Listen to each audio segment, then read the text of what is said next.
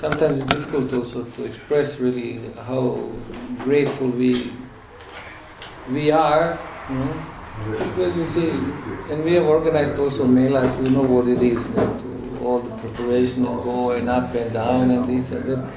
This is so much. There's so much work. This is so much effort, which the devotees are doing. So we are very much appreciative of this, And it's for the purpose of coming together. This is our purpose, because this coming together is part of our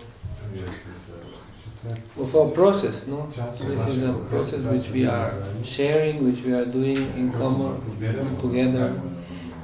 This whole process means it's a communitarian process, Sankirtan, congregational chanting. And more than only congregational chanting, it means congregational common effort, in the service to the Lord. So I will speak just some few introductory words, and then Maharaj will give the class for tonight. We have decided that we will give always one class and one class. One will give one complete class, and then another will give another complete class. A little bit different dynamics, but both dynamics are very nice. But to complete an idea, sometimes like this, it's better. So Maharaj will be giving morning classes, and afternoon I can take the class then. So this is our, let's say, second issue of these types of meeting under this name which we are using it actually, the Gaudiya Vedanta Darshan. Is an idea which came up last year something. When we thought, okay, let us come together with the devotees. We were accustomed always to have these melas, when Gurudev will come, then the devotees will come, But usually when Gurudev will not come, devotees will not come. And they will appear next year at the airport again when he comes, something like this. So it leaves in between so much time actually which is necessary for us also to come together and to share with the devotees.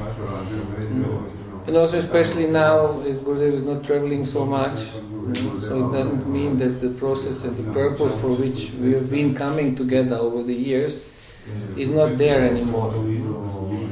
So we spoke with Padmanabha Maharaj, with Giri Maharaj about this idea of the Gaudiya Vedanta Darshan to make it, So we made the first one in Colombia this year, in January. Devotees came from different parts also. And first of all, it's also the idea behind that when we make something like this, those will go who really want to go. Because usually we go to many places and then usually people will go 1 night, 2 nights, out of curiosity, And because devotees announce the program, some special guest will come so they can go and then we see the temples full but to do the effort and to go to some place and take 2-3 days off and not prepare for it means there is some more desire behind, some more effort, So in this environment where there's more effort from both sides, those who will come to speak and those who will come to listen, so it creates an atmosphere which is actually very much favorable for this type of practice. Also we have the idea that we need just some coming together, as I spoke yesterday, which we didn't have so much, where we can just be together, we can share in a very open atmosphere. We can share doubts, we can share our experiences. We are not here now to push any projects. We are not here now to achieve any numbers or nothing. This you are doing anyway. You are maintaining, you are doing. But rather the purpose is to go deeper into our understanding of this process, and first of all to be able to get to know each other, to connect on a deeper level, as we spoke yesterday, amongst ourselves. Because you see, Srila Prabhupada, when he formed his society, international society, he wrote in the bylaws, this mission has the purpose to take Krishna consciousness to the world, to bring Krishna consciousness closer to the world. One point, means to preach. And then he said also it has the purpose to bring those who practice closer to each other. This is a part which we have seen over the years, which was very much missing. You see, I came from Berlin, I lived in Berlin several years, so for us we always wanted to preach. We always wanted to bring people somehow. I did Sankirtan daily for some time, and out of this effort, one woman came to the temple, visited once, and another man came just to the door and then he turned back. This was the result of my doing Sankirtan and trying to preach, and we were publishing this and that and internet at that time. Just people would not come. Just those who come, we never knew why they come and how they come. So then I went to South America, in Mexico, already 10 years there. So we started to invite people, and then we would have 200 people. Even we brought up to 700 people in one day for some different programs and activities. So this was the complete opposite. And then initiation time will come, and there would be almost 60 people for initiation. Next year 50 people will be there, and they all well prepared, they know what is Krishna consciousness, they all seem to be practicing, then they get initiated. But then after 2 months, from 60, maybe 2 or 3 are left. So then after several years, when I look back, then I saw, okay, what was the result now, and on which level from all these? Many people come, many people go. And those who are there, they are so occupied in attending the people and bringing the people and collecting and maintaining the places that they have no time to get to know each other. Sometimes devotees live 5 years with each other, they don't know each other.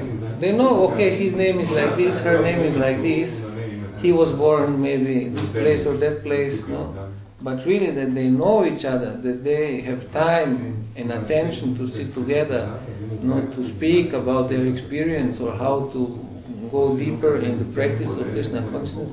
This is very rarely to be found in these places which are busy. So generally we have always been like very much focused on, and it's also necessary to be busy, to be occupied, but we have to see on the cost of what, when this being busy and occupied and the idea of preaching and changing the world has the cost that we cannot relate to each other on a deeper level in Krishna consciousness, or that we cannot, we lose our own practice, then it's not the real purpose. One time one devotee said, I went out to save the world and I forgot to save myself. Then I realized that I gave up my practice, I was harsh in my relationships, I was very much like goal-oriented. Goal-oriented, but some external goals. Our goals are not external. Our goals are internal. If we want to achieve pure love for Krishna, means this is something very internal. And if we see these pictures, of Goloka, Vrindavan, Krishna is never alone. Devotees are there, so means they have also loving relationships amongst themselves. So how can we think that we are preparing ourselves for this type of life, spiritual life, if we are not one way or another achieving some or developing somehow in this direction where we are now here? Because sometimes we may become even so much impersonal in our experience day by day life within the community. Even though we read this personalist philosophy, we are personalists, we believe in Krishna, we read Bhagavad Gita, but our attitude very often remains very impersonal. So to learn about this, to go deeper in our understanding of our relationships, in the understanding of what is Krishna consciousness, actually this was the purpose. Why we wanted to start this. And also another part also to show to the devotees that you see, we can come together. Technically, Maharaj is from another mission now. He is from Bhakti Alok mission, which is came out from the Vrinda mission as maybe, I don't know. Here many don't know. Here many don't know Bhakti Alok how this happened and how it manifested. But when you see the logo of their mission, you will understand. The logo is one tulasi leaf. So you have the Vrinda logo, which is the plant, and then you have one leaf, which is the logo of their mission, and Gurudeva gave the name, his own name. So Maharaj has been working, serving together with Giri Maharaj for many years. So then they made this step, and then they formed another mission by the blessings and by the desire and wish of Gurudeva. So technically they are different missions. And usually, different missions have their own different interests. So, but what we want to show is actually no different interest. Our interest is Krishna. Our interest is Guru and Gautama. Our interests are the Vaishnavas. Like same, all of us here, everyone has his own house and he will go to his house after we finish here. But still we are here, why? Because we have some common interest. So it is very important for us also to show that God brothers can preach together, they can be together. We have known each other for many years also, so we are not unknown to each other. We have gone through many different experiences also together and different challenges also. But finally it's about this, to show that Krishna is the center, Guru, Gauranga, they are the center. Because if we forget this, any type of sectarian understanding is actually, how to say, separatist understanding. And it separates us from the understanding of Krishna consciousness. So in this way, then came up the idea, to come also to Europe together. Let's see what the future brings. So we have also, actually we have done all this in Spanish. We have also a channel in YouTube, which many devotees from different parts are following. But it's in Spanish, so some things we will record also in English now. But anyway, so we are very happy also that all of you came. Especially now Bulgaria Yatra is very, let's say, the biggest yatra of Europe now. And not only biggest, but also we have seen over the years many devotees who come, they stay, they maintain themselves. And I like this model which you are following here, and I also want to copy this model in some places.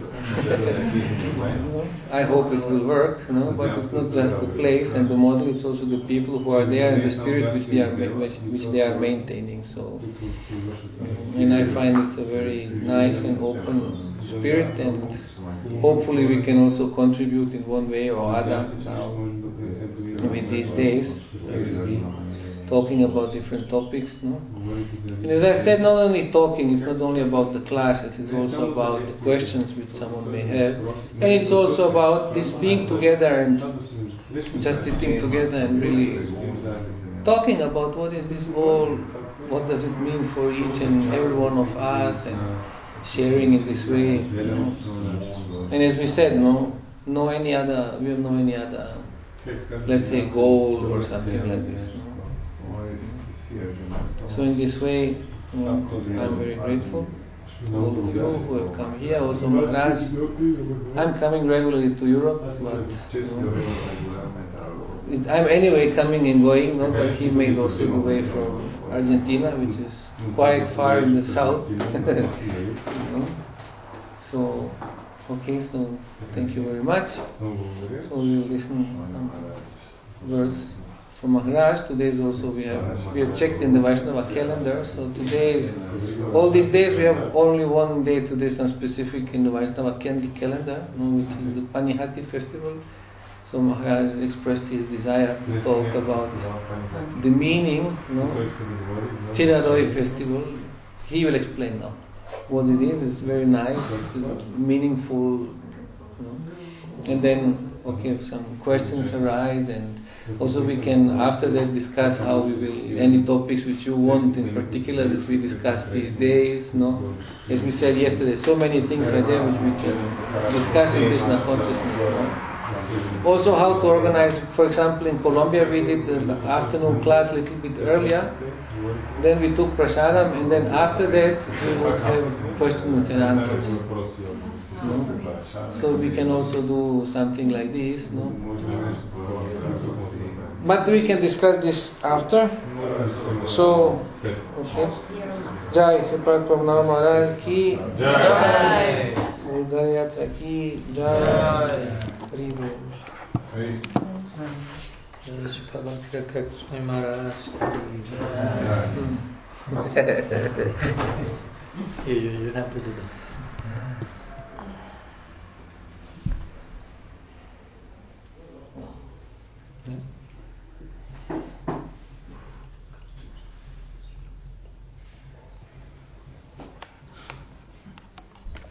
I'll try not to move too much. Very nice.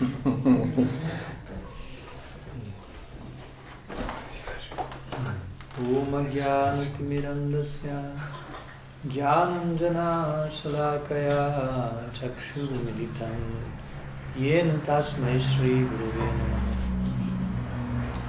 Nam Shreshtam Manumapi Satchiputram Atrasarupam Rupam Tasya Grajam Rupurimatulingostavati Radha Kundam Girivaramaho Radhikamadavasam Praptayasya Pratita Gripaya Shri Gurum Tamna Tasmi Vanchakalpatarubhyasya Kripa Sindhubhaivacha Patitanam Bhavanebhyo Vaishnavebhyo Namo Namaha Anarpitatarim Chidat Karunayavatirna Kalo Shramarpaitum Unnatos Balarasam Subhakti Shriyam Hari Purata Sundara Dyoti Kadamba Sandipitaha Sadahridaye Kandareshpurato Vasachinandana Ajanalambita Bhujo Kanakavadato Sankirtanai Kapitaro Kamalaya Taksham Vishwambaro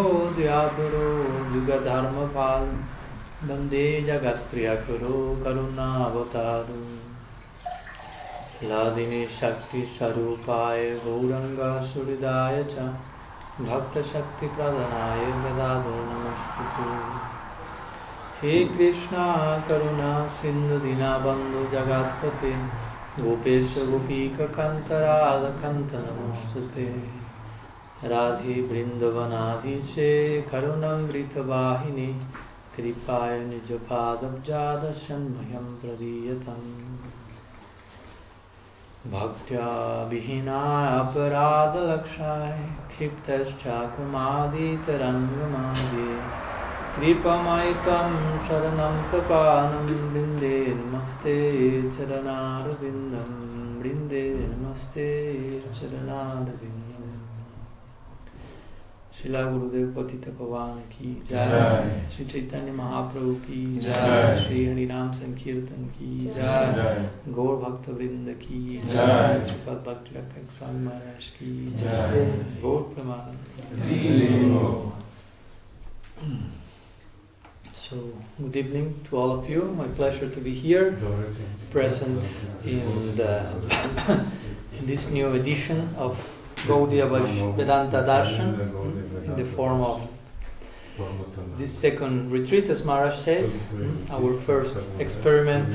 It was an experiment actually. Was pretty successful by the mercy of Guru and Gauranga. So we have the hope that this may be as successful as that one. And success for us, as Maharaj said, is mainly based in the idea of developing our connection with ourselves and our connection with the ideal we are after. Srila Bhakti-Rakshasiddhar Goswami Maharaj said, we are a means to the ideal. You understand? A means, like a medium to the ideal. That's who we are, who we try to be. So these type of meetings are some intensive sort of sangha in order to create that or enhance such a spirit. So, well, Gaudiya Vedanta Darshan, basically, I won't go into detail with the meaning of the term. I already done that in Colombia and it took like some hours. So the idea today is speaking about other topic, but briefly, Gaudiya Vedanta Darshan represents a particular type of approaching reality. Darshan means vision or also philosophy. So ideally, a type of philosophy has to provide a particular vision. So we are coming from the Gaudiya Vedanta tradition. So many branches of Vedanta. Ours is Gaudiya Vedanta, a particular approach to the conclusion of the Veda, to the conclusion of revelation, coming in the line from Mahaprabhu and his followers. So Gaudiya Vedanta Darshan will mean trying to learn how to appreciate reality from the lens of Sri Chaitanya, Goswamis and Parampara. So learning philosophy, learning how to apply this tattva, this siddhanta, learning how to deal even with relative issues in the context of siddhanta, if you will, and how to move, as we spoke, this is even in our most ordinary moments in life, with some sort of enlightened perspective. So Gaudiya Vedanta Darshan wants to embrace all that, not only speaking about Siddhanta and philosophy, but also how to apply that, express that in the midst of our daily life, trying to find the extraordinary in the ordinary, if you will.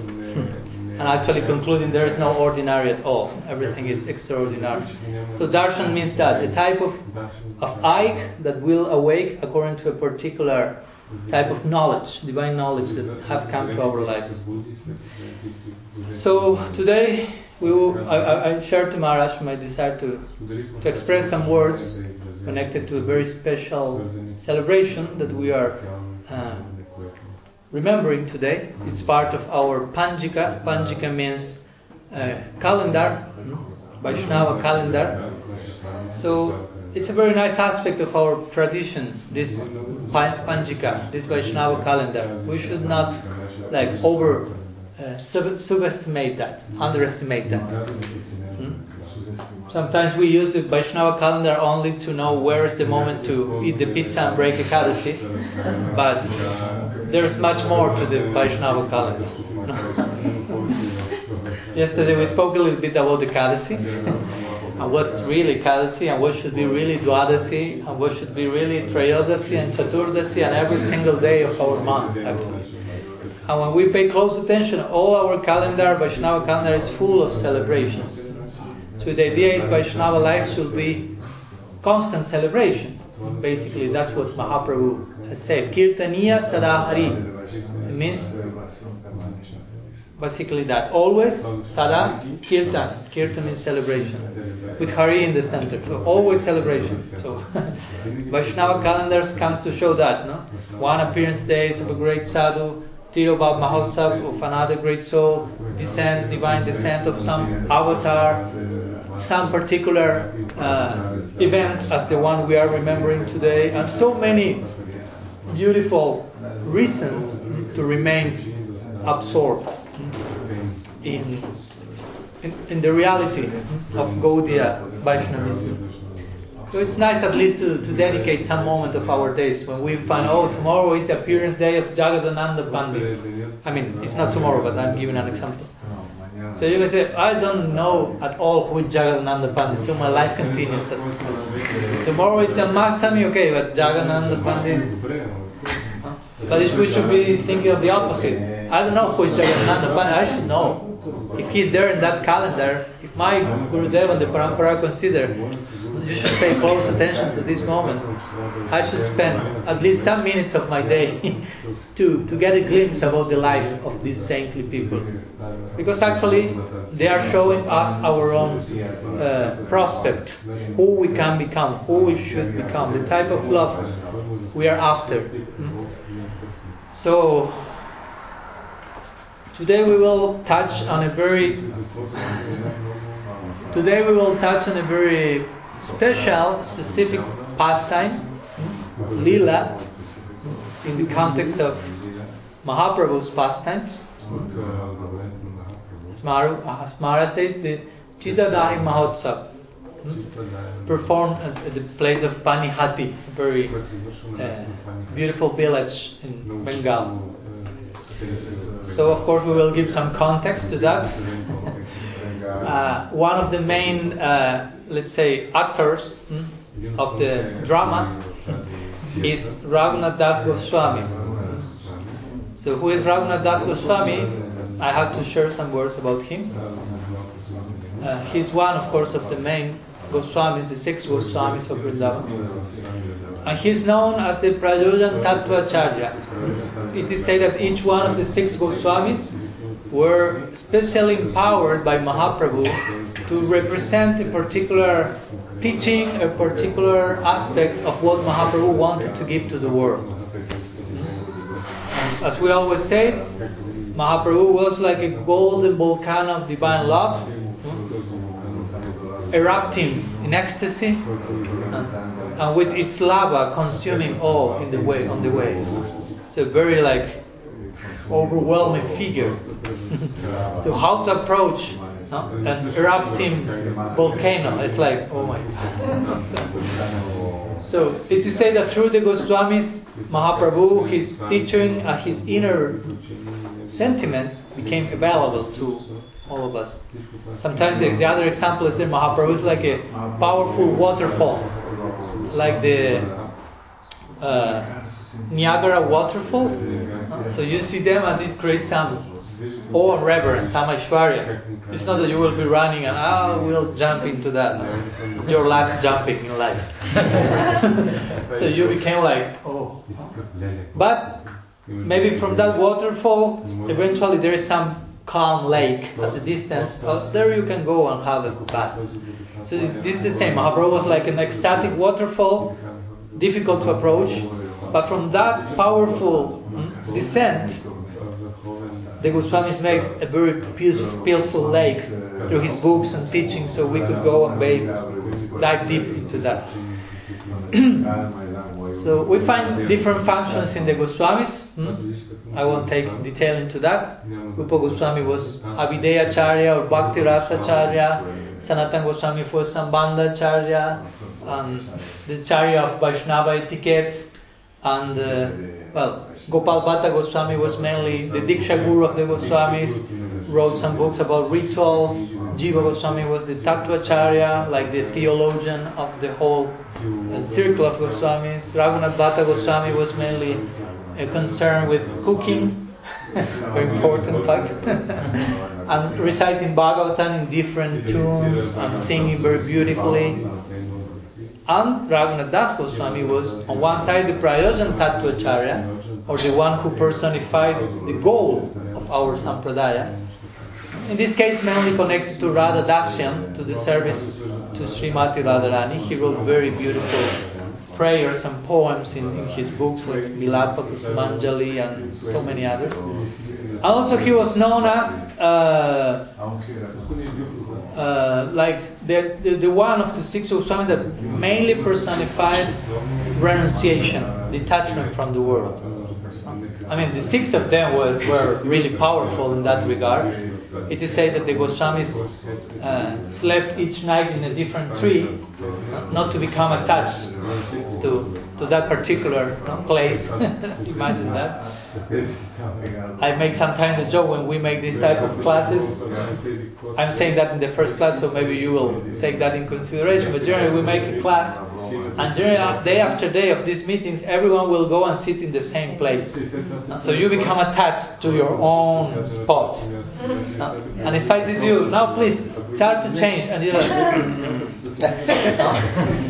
not very comfortable. What to say if I say to you, each night sleeping under a different tree? What do I say to you each night sleeping under a tree? What do I say to you each night sleeping under a different room? No? That's, I want my bed, my house, my. The Goswamis were known for their renunciation. But actually, as we spoke this day, the renunciation was a byproduct of their devotion. But Raghunath Das Goswami was especially defined as a very extreme renunciate person. But again, in a natural way. That's an important point. For him, it was not extreme. It was like for us drinking a glass of water. So now we will see some of his expressions of detachment that actually speak to us about the expressions of his inner attachment that creates such attitude. So well, the point is that Raghunath Das Goswami, before becoming Raghunath Das Goswami, he was actually married, and he came from a very wealthy family. I won't go into detail into his life, but some points there. But he had the chance of meeting Mahaprabhu at one point. So he was really hunkering to join Mahaprabhu continuously, to leave his house, to leave his whatever. He never wanted to marry, but at that time their parents arranged that. I want you to be the father said, I want you to continue with my family business. Their parents behaved as materialist people on certain level for the purpose of the lila. They were devotees, but as Bhagavatam say, Prakrita Bhakta or Kanishta Adhikari, materialistic devotees. It may say like an oxymoron, two terms contradicting each other, but something like that. So his parents arranged, you may marry and you may continue with the family business and whatever. But Raghunath Das Goswami was not at all inclined towards working, sustaining a family. He was really detached by nature from birth. He was an eternal associate to Mahaprabhu actually. Well, the point is he was married. On the other side, he met Mahaprabhu, met in the dynamic of the unfolding of the Lila on earth, and he became totally mad about joining him forever. But his parents say,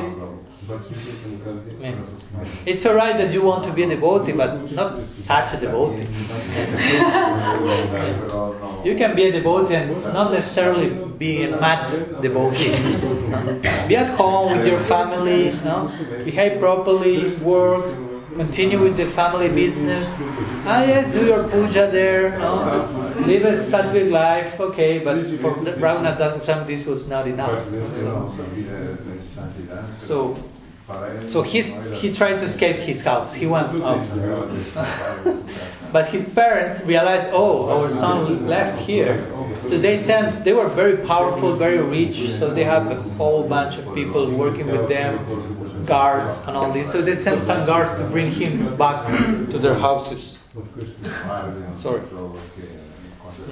So he escaped the house. He was brought back by force. So he was like frustrated. As we spoke the other day, all of the Goswamis mostly found this type of obstacles in their joining, in their final joining Mahaprabhu. Sanatana Goswami was put in jail. Try to imagine. In other form, Raghunath Das Goswami was put in jail as well at home because he wanted to go and he this time many times it happened the same. He wanted to escape the house, and the parents brought him back. He wanted to escape the house, the parents brought him back. No? So they were started to wondering what's going on with our child. No? He's becoming mad. He has beautiful lady like Lakshmi. He has all the wealth of the world. He has all material benefits. Why he wants to run from all that? So at one point, Raghunath's mother told to Raghunath's father, maybe we should tie Raghunath at home, no? Like some type of Damodar Lila, no? Tying to the mortar at home with a rope. No? So his father saw her and said, I mean, what a rope can do to him. I mean, he has already cut the tie of the rope of family, wealth, beautiful wife. All those ropes he has tied. So what can a rope itself make to him? So they were already like accepting he has to go. So this is a very nice teaching because he wanted to join Mahaprabhu, but by circumstance he was not able to join Mahaprabhu. And we know at some point in the beginning, Mahaprabhu, in their first meeting, Raghunath said to Mahaprabhu, he met him, I want to remain here, I don't want to return my home. Mahaprabhu said, don't be crazy. No? I mean, this was, for example, for us actually, not from Raghunath. Don't be crazy, don't precipitate, like don't rush. No? Go at home, do your things properly, and when the moment is properly, Krishna will make some arrangement for you to come to join me. So that's very important also, because sometimes we have some type of rushing surrender. No? We want to leave everything from one day to the other, but we are not Raghunath, that's Swami. No? So we may want to leave everything, but at the second, third day we start to feel like out of balance, realizing, that was, we say yesterday, imitation, not real, with real insight.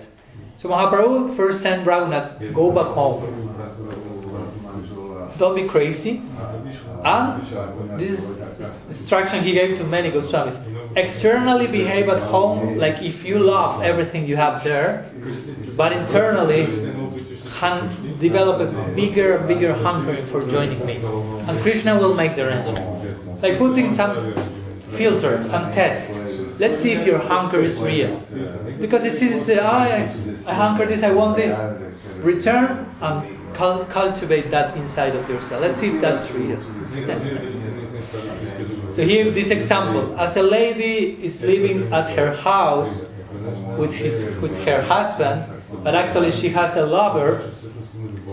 So in order to hide that hidden love, she will engage in her domestic household duties very nicely. So nobody will suspect something is great. They will be so happy, you're doing everything so nice. Better as never before. But internally, that lady is only absorbed about when I will meet my beloved. So Mahaprabhu gave this analogy. Say, you return home and behave like that. Externally, no suspect for anyone. You remain like happy there, but internally, you will be burning with desire. So that burning, that desire will invite Krishna to make the proper arrangement for you to join me at the proper moment. So Raghunath accepted that. He returned home, as we say. But after some time, he was not able to contain the instructions. So he tried to escape many times. Well, actually, that was Krishna's arrangement for him. So eventually, it is said that Raghunath heard there will be some festival nearby. He didn't join Mahaprabhu yet, but here there will be some big festival, not festival. There will be some meeting of Vaishnavas, and Nityananda Prabhu will be there, and some other stalwarts Vaishnavas. So he created some excuse to go there. he say, I will go here, but I will return. It's not so far. Someone accompanied him, whatever. So he went there. They were taking him in palanquin with guards and people like with chamara, because he was like a very royal person, if you will. But internally, it's most detached. So when he finally arrived there, this place is called Panihati. So Nityananda Prabhu was there. You know, Nityananda Prabhu is called Avadut. Avadut means someone who behaves in a particular, very particular way. Not easy to figure it out. So Raghunath Das arrives and pays his Dandava Pranam to Sri Nityananda at a distance.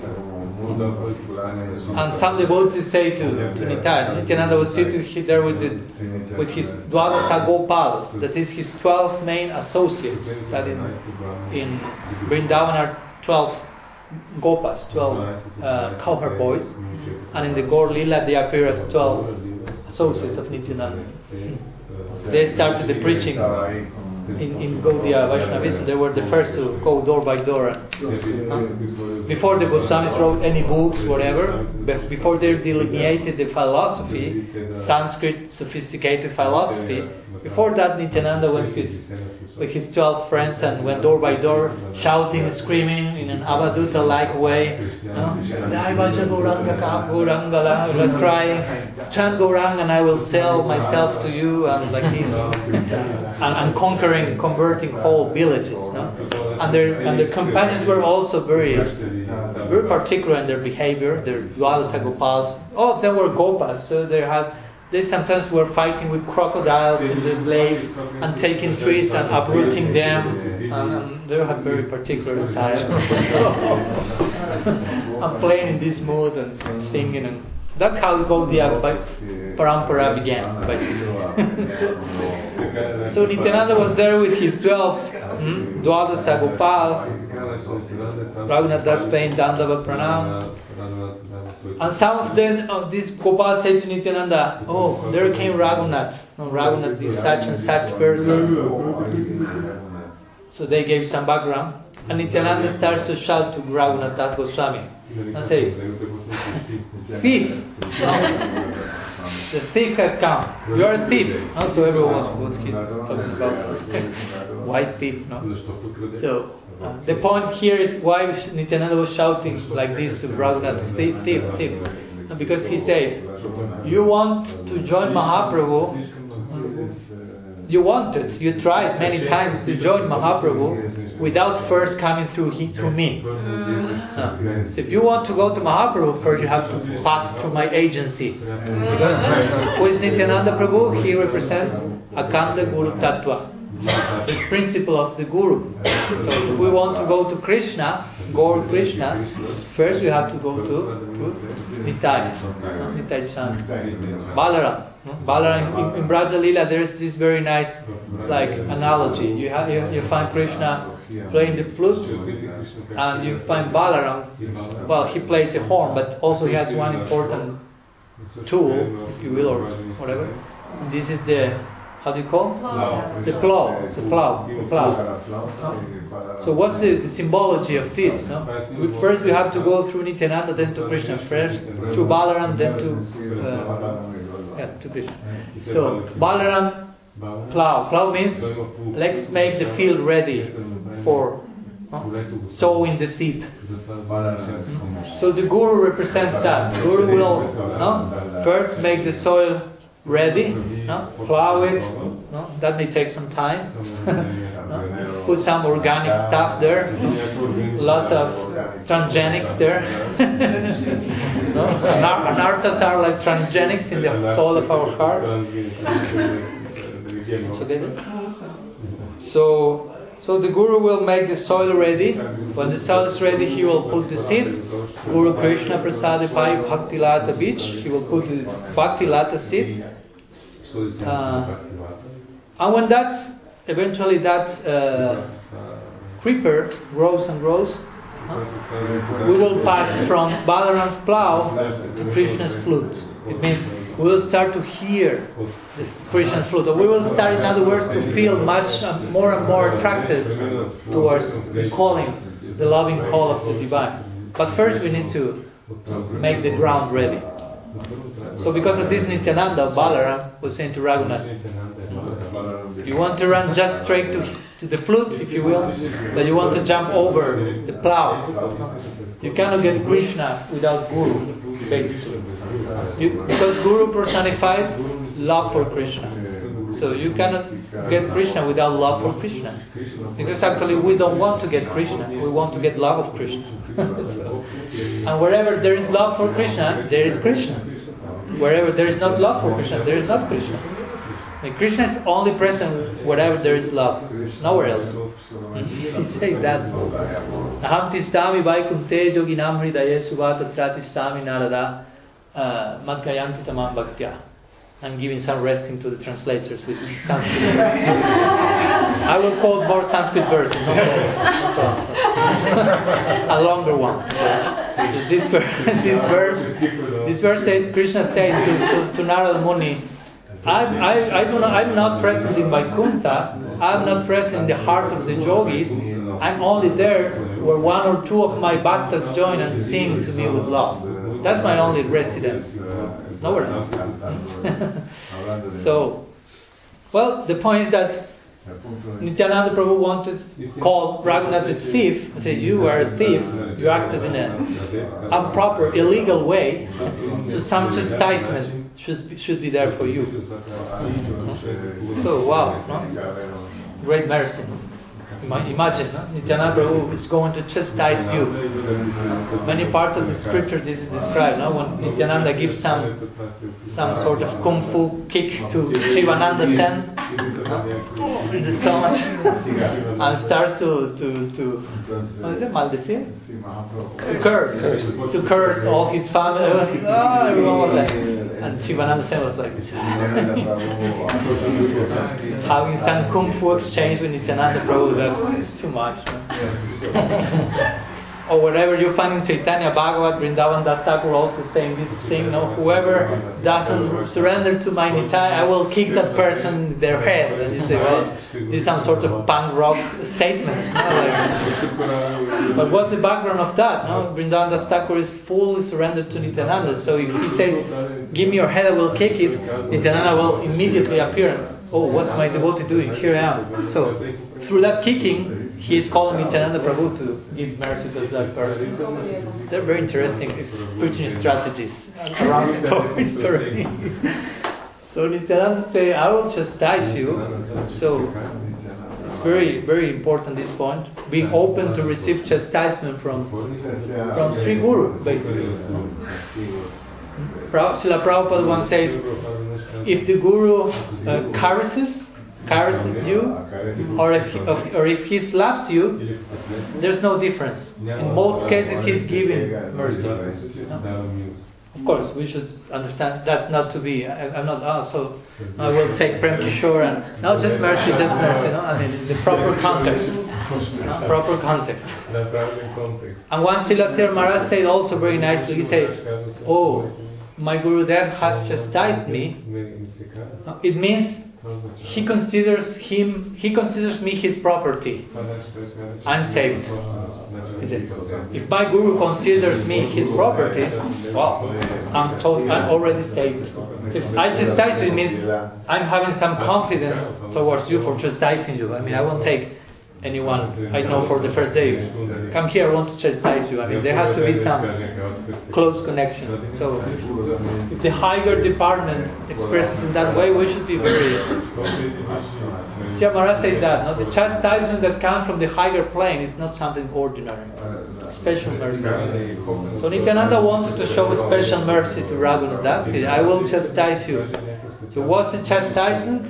He said, you'll have to organize a whole festival for all the devotees present here and all the more that will come when they know about the festival of chipped rice. Chipped rice? Yeah, you understand? Called Bengali Cida-dahi.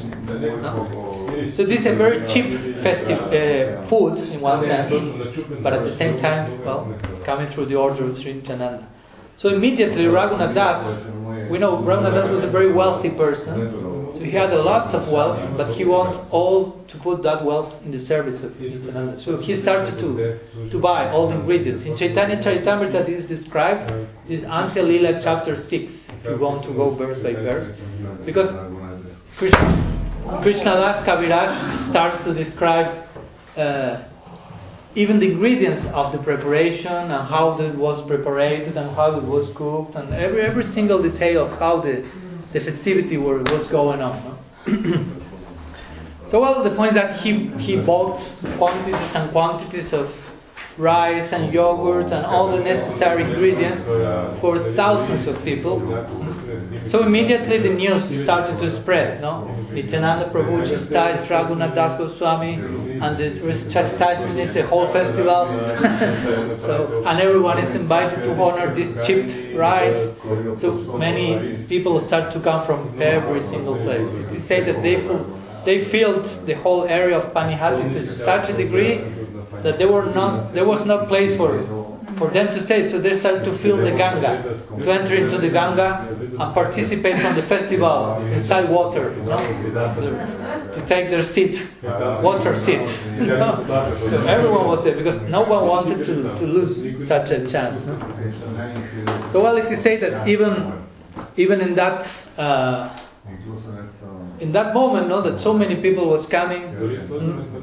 It is said interestingly that some people started to come and to put some shops, trying to exploit the situation.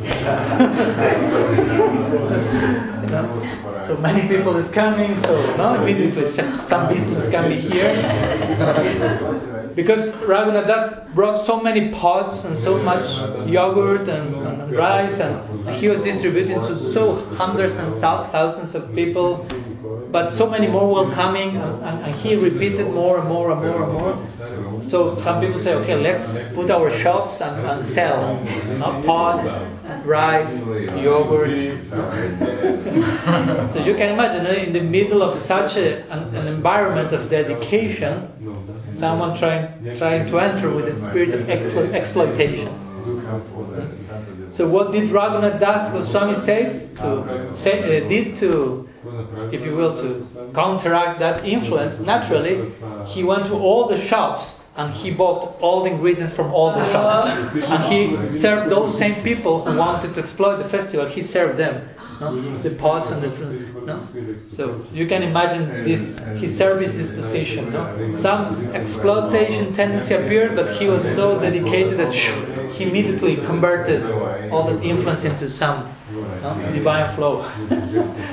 So he bought all the shops, he canceled all the shops, and he started to serve the people who wanted to exploit the festival with his own hands. So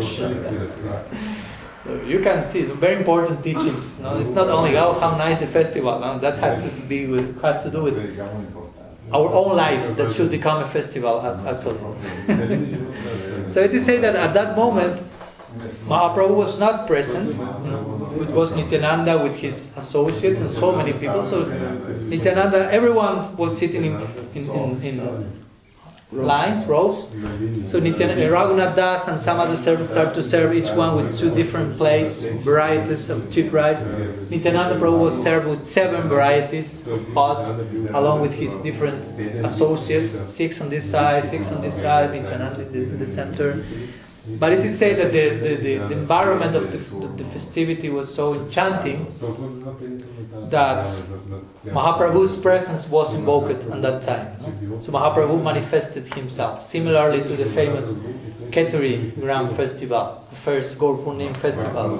After Mahaprabhu left this world, and Narottam Das Thakur and his associates were in such a degree of intensity of kirtan and dedication that at one point, Gaur Nitai manifested in the kirtan. Although they already left the planet, but they appeared because they couldn't resist such a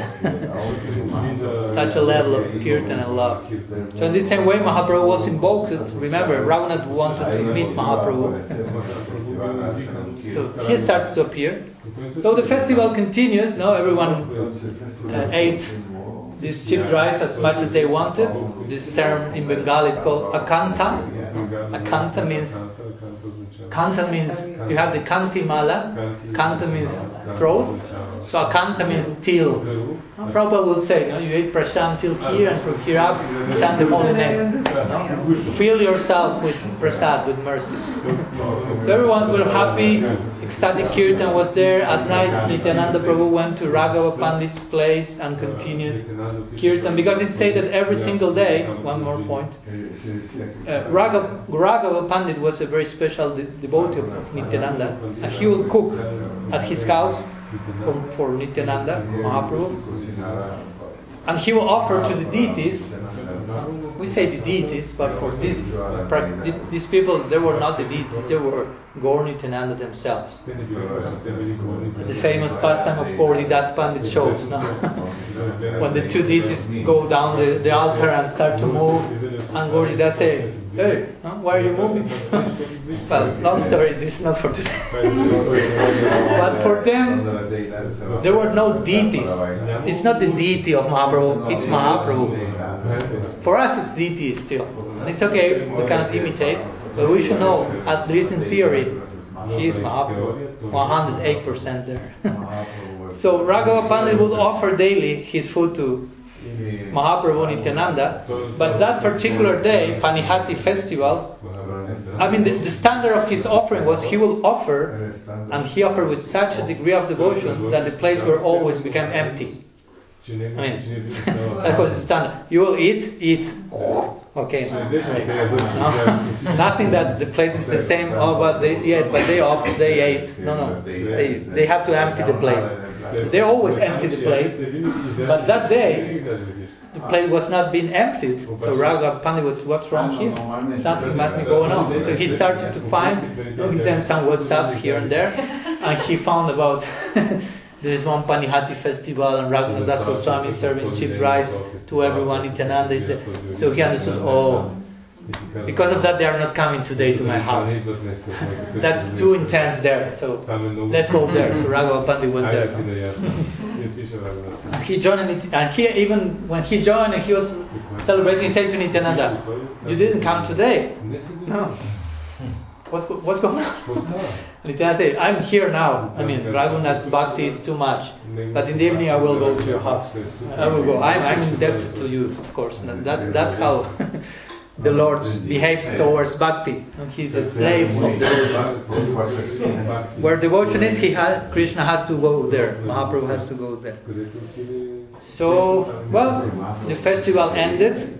Raghunath Das received the mercy of Nityananda Prabhu, and the mercy of Mahaprabhu, who manifested in the pastime. But I will share some brief more words about what happened after that also.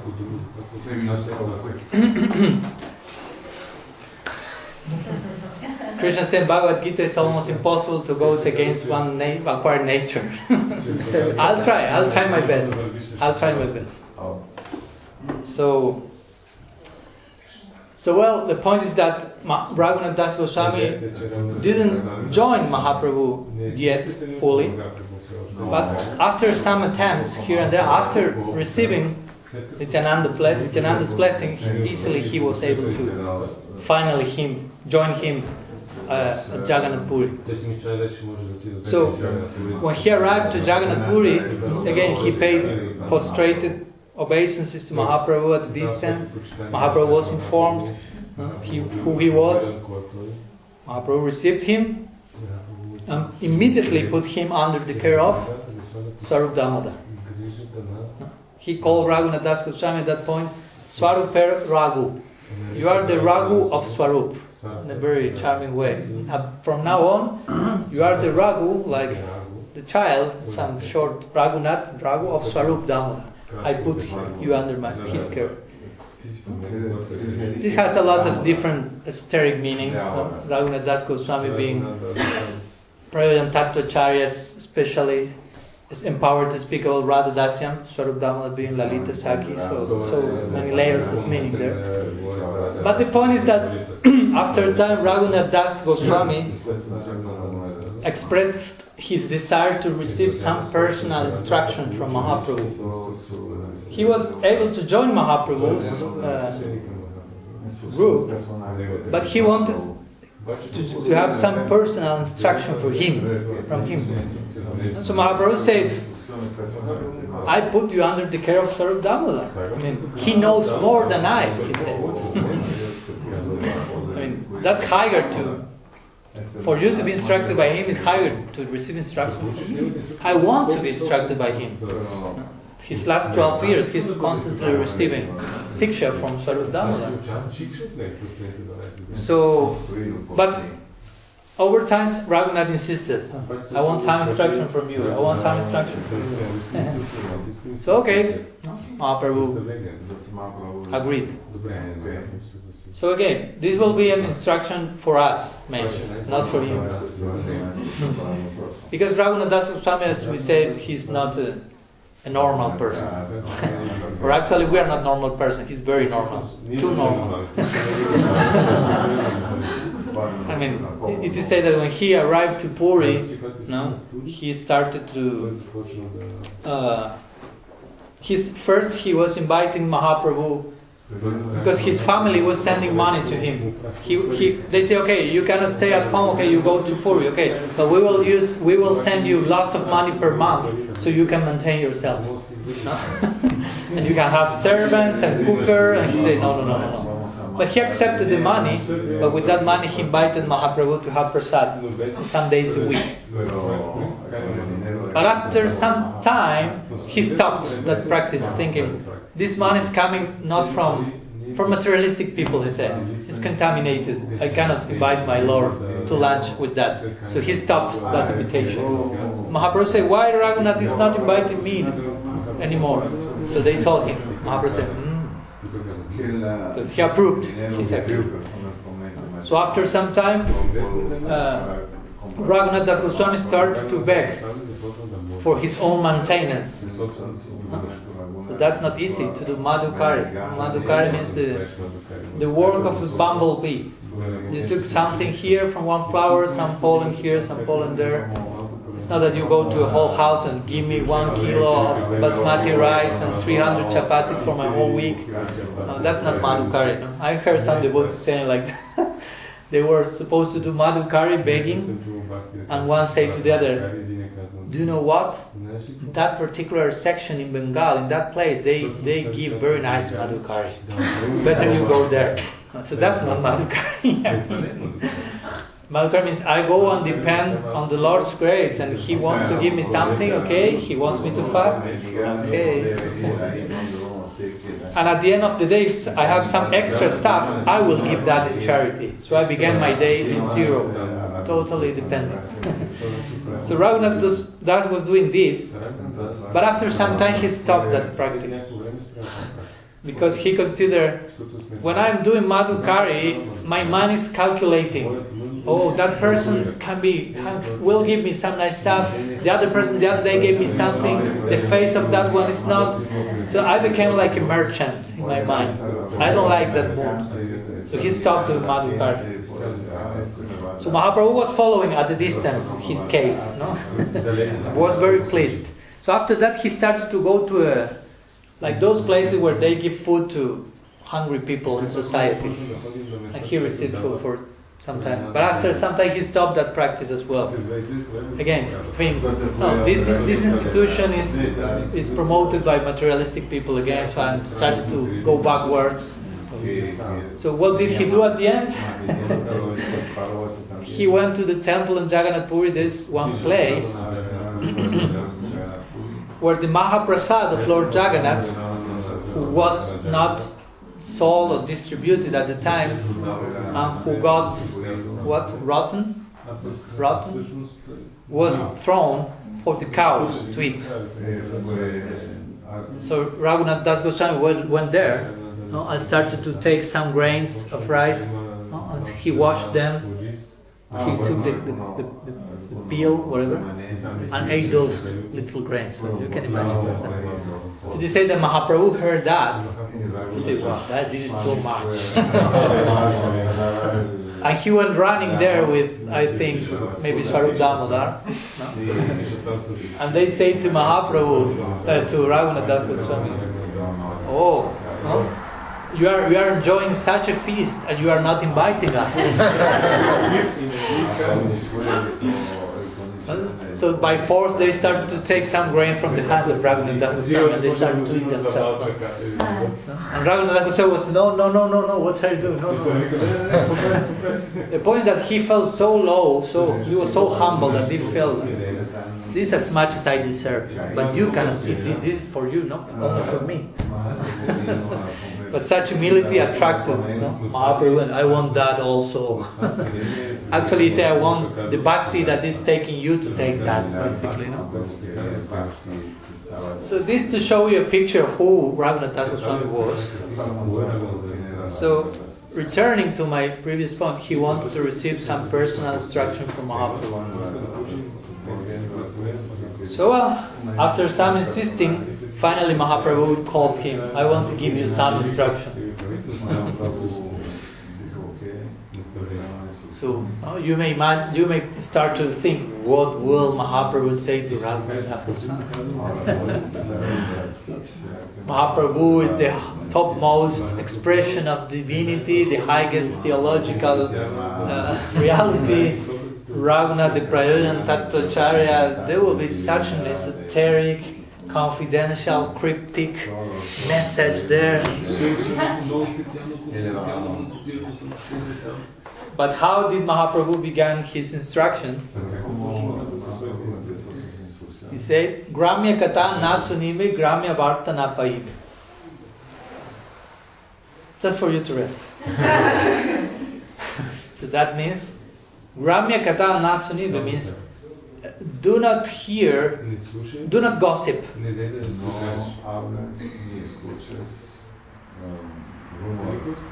And Gramya varta na kaive means, do not hear that one. Do not speak gossip, do not hear gossip.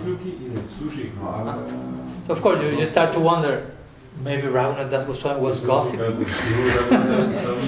No way. So again, that was not for him. So as Krishna instructed us through Arjuna in the Gita, he's instructing us through Raghunath Goswami here. But the instruction doesn't finish there.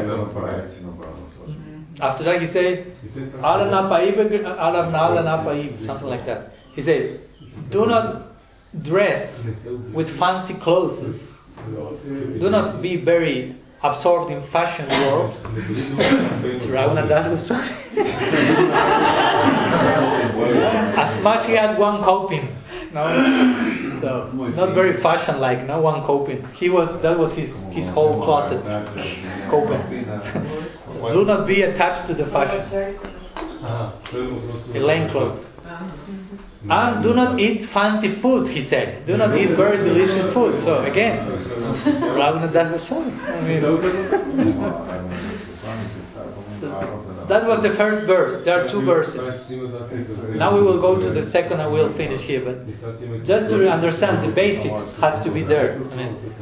Let's go to the second and we'll return to the first. The second verse, he said basically, he repeats the third sloka of Sikshastakam after that. Basically, he says, always chant Sri Harinam in a humble state of mind, humbler than the blade of grass, and so on. And in your mind, serve Sri Sri Radha Krishna in Braj. So he ended there. So in two verses, he started from do not gossip and render Manasa Seva to Radha Krishna Vrindavan. Very similar to Upadeshamrita, Rupa Goswami's Upadeshamrita. Bachogagam, control the tongue, the pulse of speaking, do not gossip. And ending the glories of Radha Kunda. In 11 verses, so in a very condensed way he gave.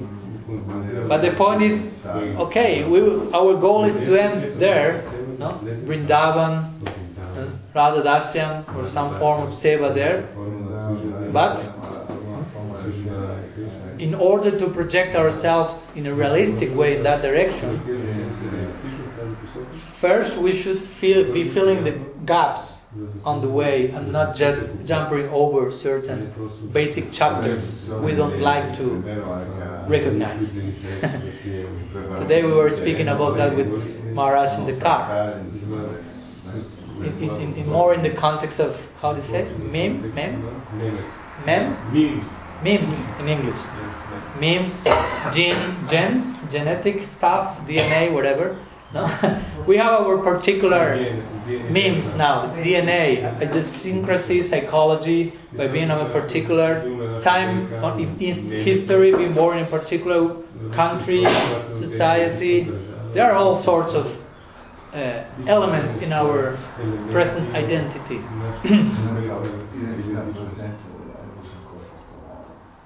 And our ultimate identity means to be born in Vrindavan and to have a Brajavasi psychology. Actually, Vishwanath Chakravarti Thakur said, before entering into Golok Vrindavan, you have to enter into Gokul Vrindavan. It means Vrindavan on earth.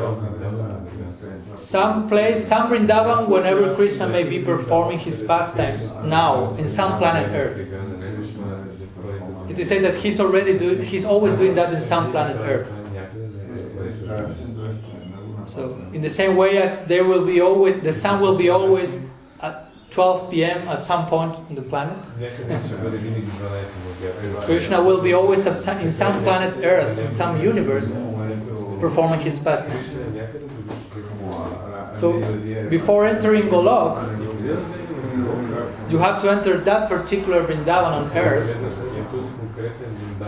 and be born with some particular social environment in Vrindavan,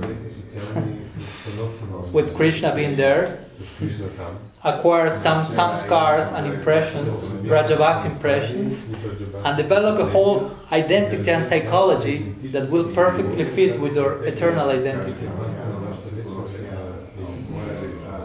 But of course, in order to have such a birth, first we have to solve our present birth, our present meme and genetic codes and DNA, and it may take more than one lifetime. But no problem. No? We are working on that, so we gradually may replace, if you will, healthily replace our present sense of identity with our eternal identity. But that cannot be obtained from one stroke, from morning to night. That would be psychosis. Try to forcibly become a Gopa or a Gopi now. Forgetting all the elements present in your nowadays identity. That's maddening. You will end in a madhouse. So we have to be very careful about how to. We are now on the stage of sadhaka, means practitioner. So we are not anymore conditioned soul fully. No? And we are not perfected soul. We are something in between. So we have a conditioned sense of identity, but we also have some sort of enlightened sense of identity of some degree. So we are with one foot on each side. So we have to be very balanced and intelligent how to proceed and increase our spiritual identity without being being evasive of our present sense of identity. Escaping from. Yeah. So this is what Mahaprabhu wanted to say to us through Raghunath Das Goswami. Okay, everything ends in Braj Seva. But before that, Trinadapi Sunichena Tarodapi Savishnun. And before that, so many other things also. Because we might say, okay, Trinadapi Sunichena. No, that's not even the immediate thing. First, are you gossiping? No, I'm not gossiping. Okay. Are you hearing gossip? That's different. If you have a Facebook account, I am on some percent sure you are gossiping. You are hearing gossip. You are reading gossiping. Difficult to escape from that if we are in the social world order. Oh, what did he say? What did he say? What did he say? Maybe you're not necessarily criticizing someone. Maybe you're not necessarily offending a Vaishnava, but you are just attentive to the waves of the world. Oh, he put that, he said that, oh, he may say that. That's gossip. Speaking about others and not paying attention to your own case. So you may not speaking, but you may be hearing, you may be reading. So first that. And after that he said, do not be overly attached to your dressing. Do not be overly attached to your eating. Of course, what does it mean to not be overly attached to that? That depends on each particular case. Do you follow? As we said the other day. Bhaktisiddhanta said not to have too many disciples. And someone asked, but you have many disciples. He said, that's a matter of personal capacity. You can have 1,000 disciples and it's not too much for you. You can have no disciples and it's too much for you. It's too much for you to become yourself a disciple.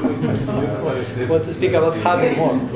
So, for someone to be to excess oneself with clothes may be something, with others it may be something else. If Swami Maharaj has 3 colored t-shirts, I will start to suspect. Maharaj, we are failing to this instruction. He's a sannyasi, he's expected to have certain type of clothing. Just giving some example, of course. But for others, if I say you have 3 shirts, that's too much. That person say no, that's too little. I need 14. There are people who have 40 pairs of shoes, one for each chapter of the day, basically. And if you say you have 37, okay, I'll think about it how to handle with that. So you have to apply these ideas on specific terms and cases. So after you are properly balanced on a human side, if you will, relative side, there comes this 3rd sloka of Sikshastra. I won't enter into detail. That sloka may take the whole Gaudiya Vaishnava Vedanta Darshan retreat, basically, and more. But basically, in that sloka, 3rd one, we find the depiction of the ideal attitude through which we can chant Harinam. Actually, Krishnadas Kaviraj Goswami said, if you want to achieve love through chanting, your chanting should be done in the spirit of this verse. Chanting in the spirit of this verse conducts to prem. So it's not only about chanting, but having a particular mood. So he gave a very nice analogy. He said, the holy name, the syllables of the holy name are like flowers. Flowers. Beautiful flowers. And this verse is like the string through which you penetrate the flowers and you make a beautiful garland. And with that garland of prem, you can garland the Lord, the whole world.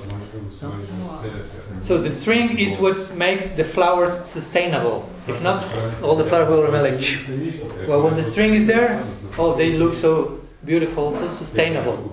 So for our chanting to be sustainable, for our practice to be sustainable, chanting means sadhana practice, this spirit should be there. It's not like entering into every act and word ideally and giving sustainability to our aspirations. So after that we will have this beautiful garland, and that's a very heavy garland. So we can even garland ourselves. With Mahaprabhu will put the garland, and that's a heavy garland, so our head will go like, and our head will go to the ground.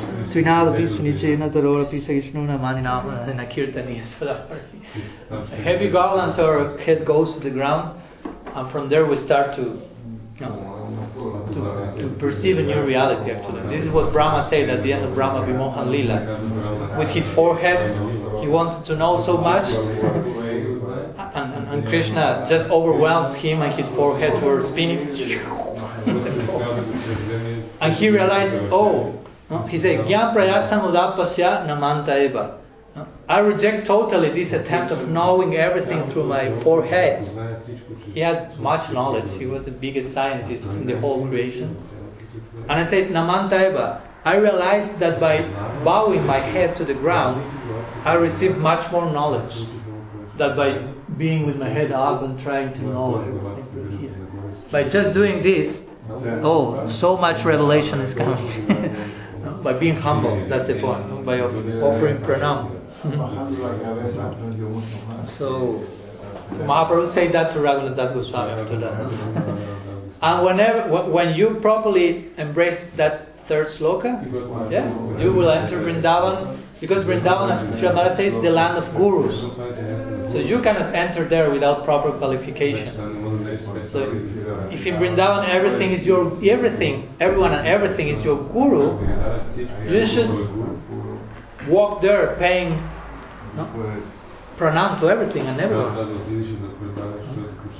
In other words, you should walk there with your head on the ground, and with your, how do you say, like patas para arriba, Inverted. upside down. Sirsasana, you say in yoga? Sirsasana. One day I was doing Sirsasana, and I started to look everything. I say, everything is turned upside down, or maybe this is reality, and everything is upside down. And I started to think, actually in Vrindavan everyone is doing Sirsasana. Everyone is walking with their heads on the ground, paying pranam to everything. So that's the opposite of here. We step on the heads of others. So in Vrindavan we have to have our head being stepped on from the feet of their inhabitants. So we see so many instructions were there in these two verses Mahaprabhu said to Raghunath Das. So of course Raghunath Das properly embraced all that, and he became who he became, Raghunath Das Goswami, showing this highest degree of absorption in Radha Dasyam, in Vrindavan, etc. But showing with his example all these previous instructions as well: humility, proper detachment, and so on. So also I want to share these extra words, so for you to get a bigger picture of this Panihati Lila, and who was this Raghunath Das Goswami, why Nityananda behaved like that, and so many teachings we kind of extract from that and apply in our particular case. Srila Raghunath Das Goswami Mahasaya ki jai, Nityananda Prabhu ki jai, Cida-dahi-mahotsava ki jai, Srila Gurudev Patita Pavan ki jai, Sriman Mahaprabhu ki jai, Shri Harinam Sankirtan ki jai, Shri Padbhakti Rakha Swami Maharaj ki jai, Gaur Bhakta Vrinda ki jai, Gaur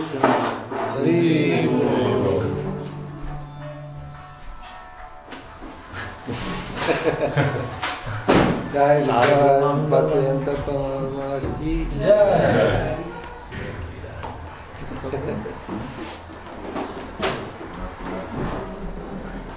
Swami Maharaj ki jai.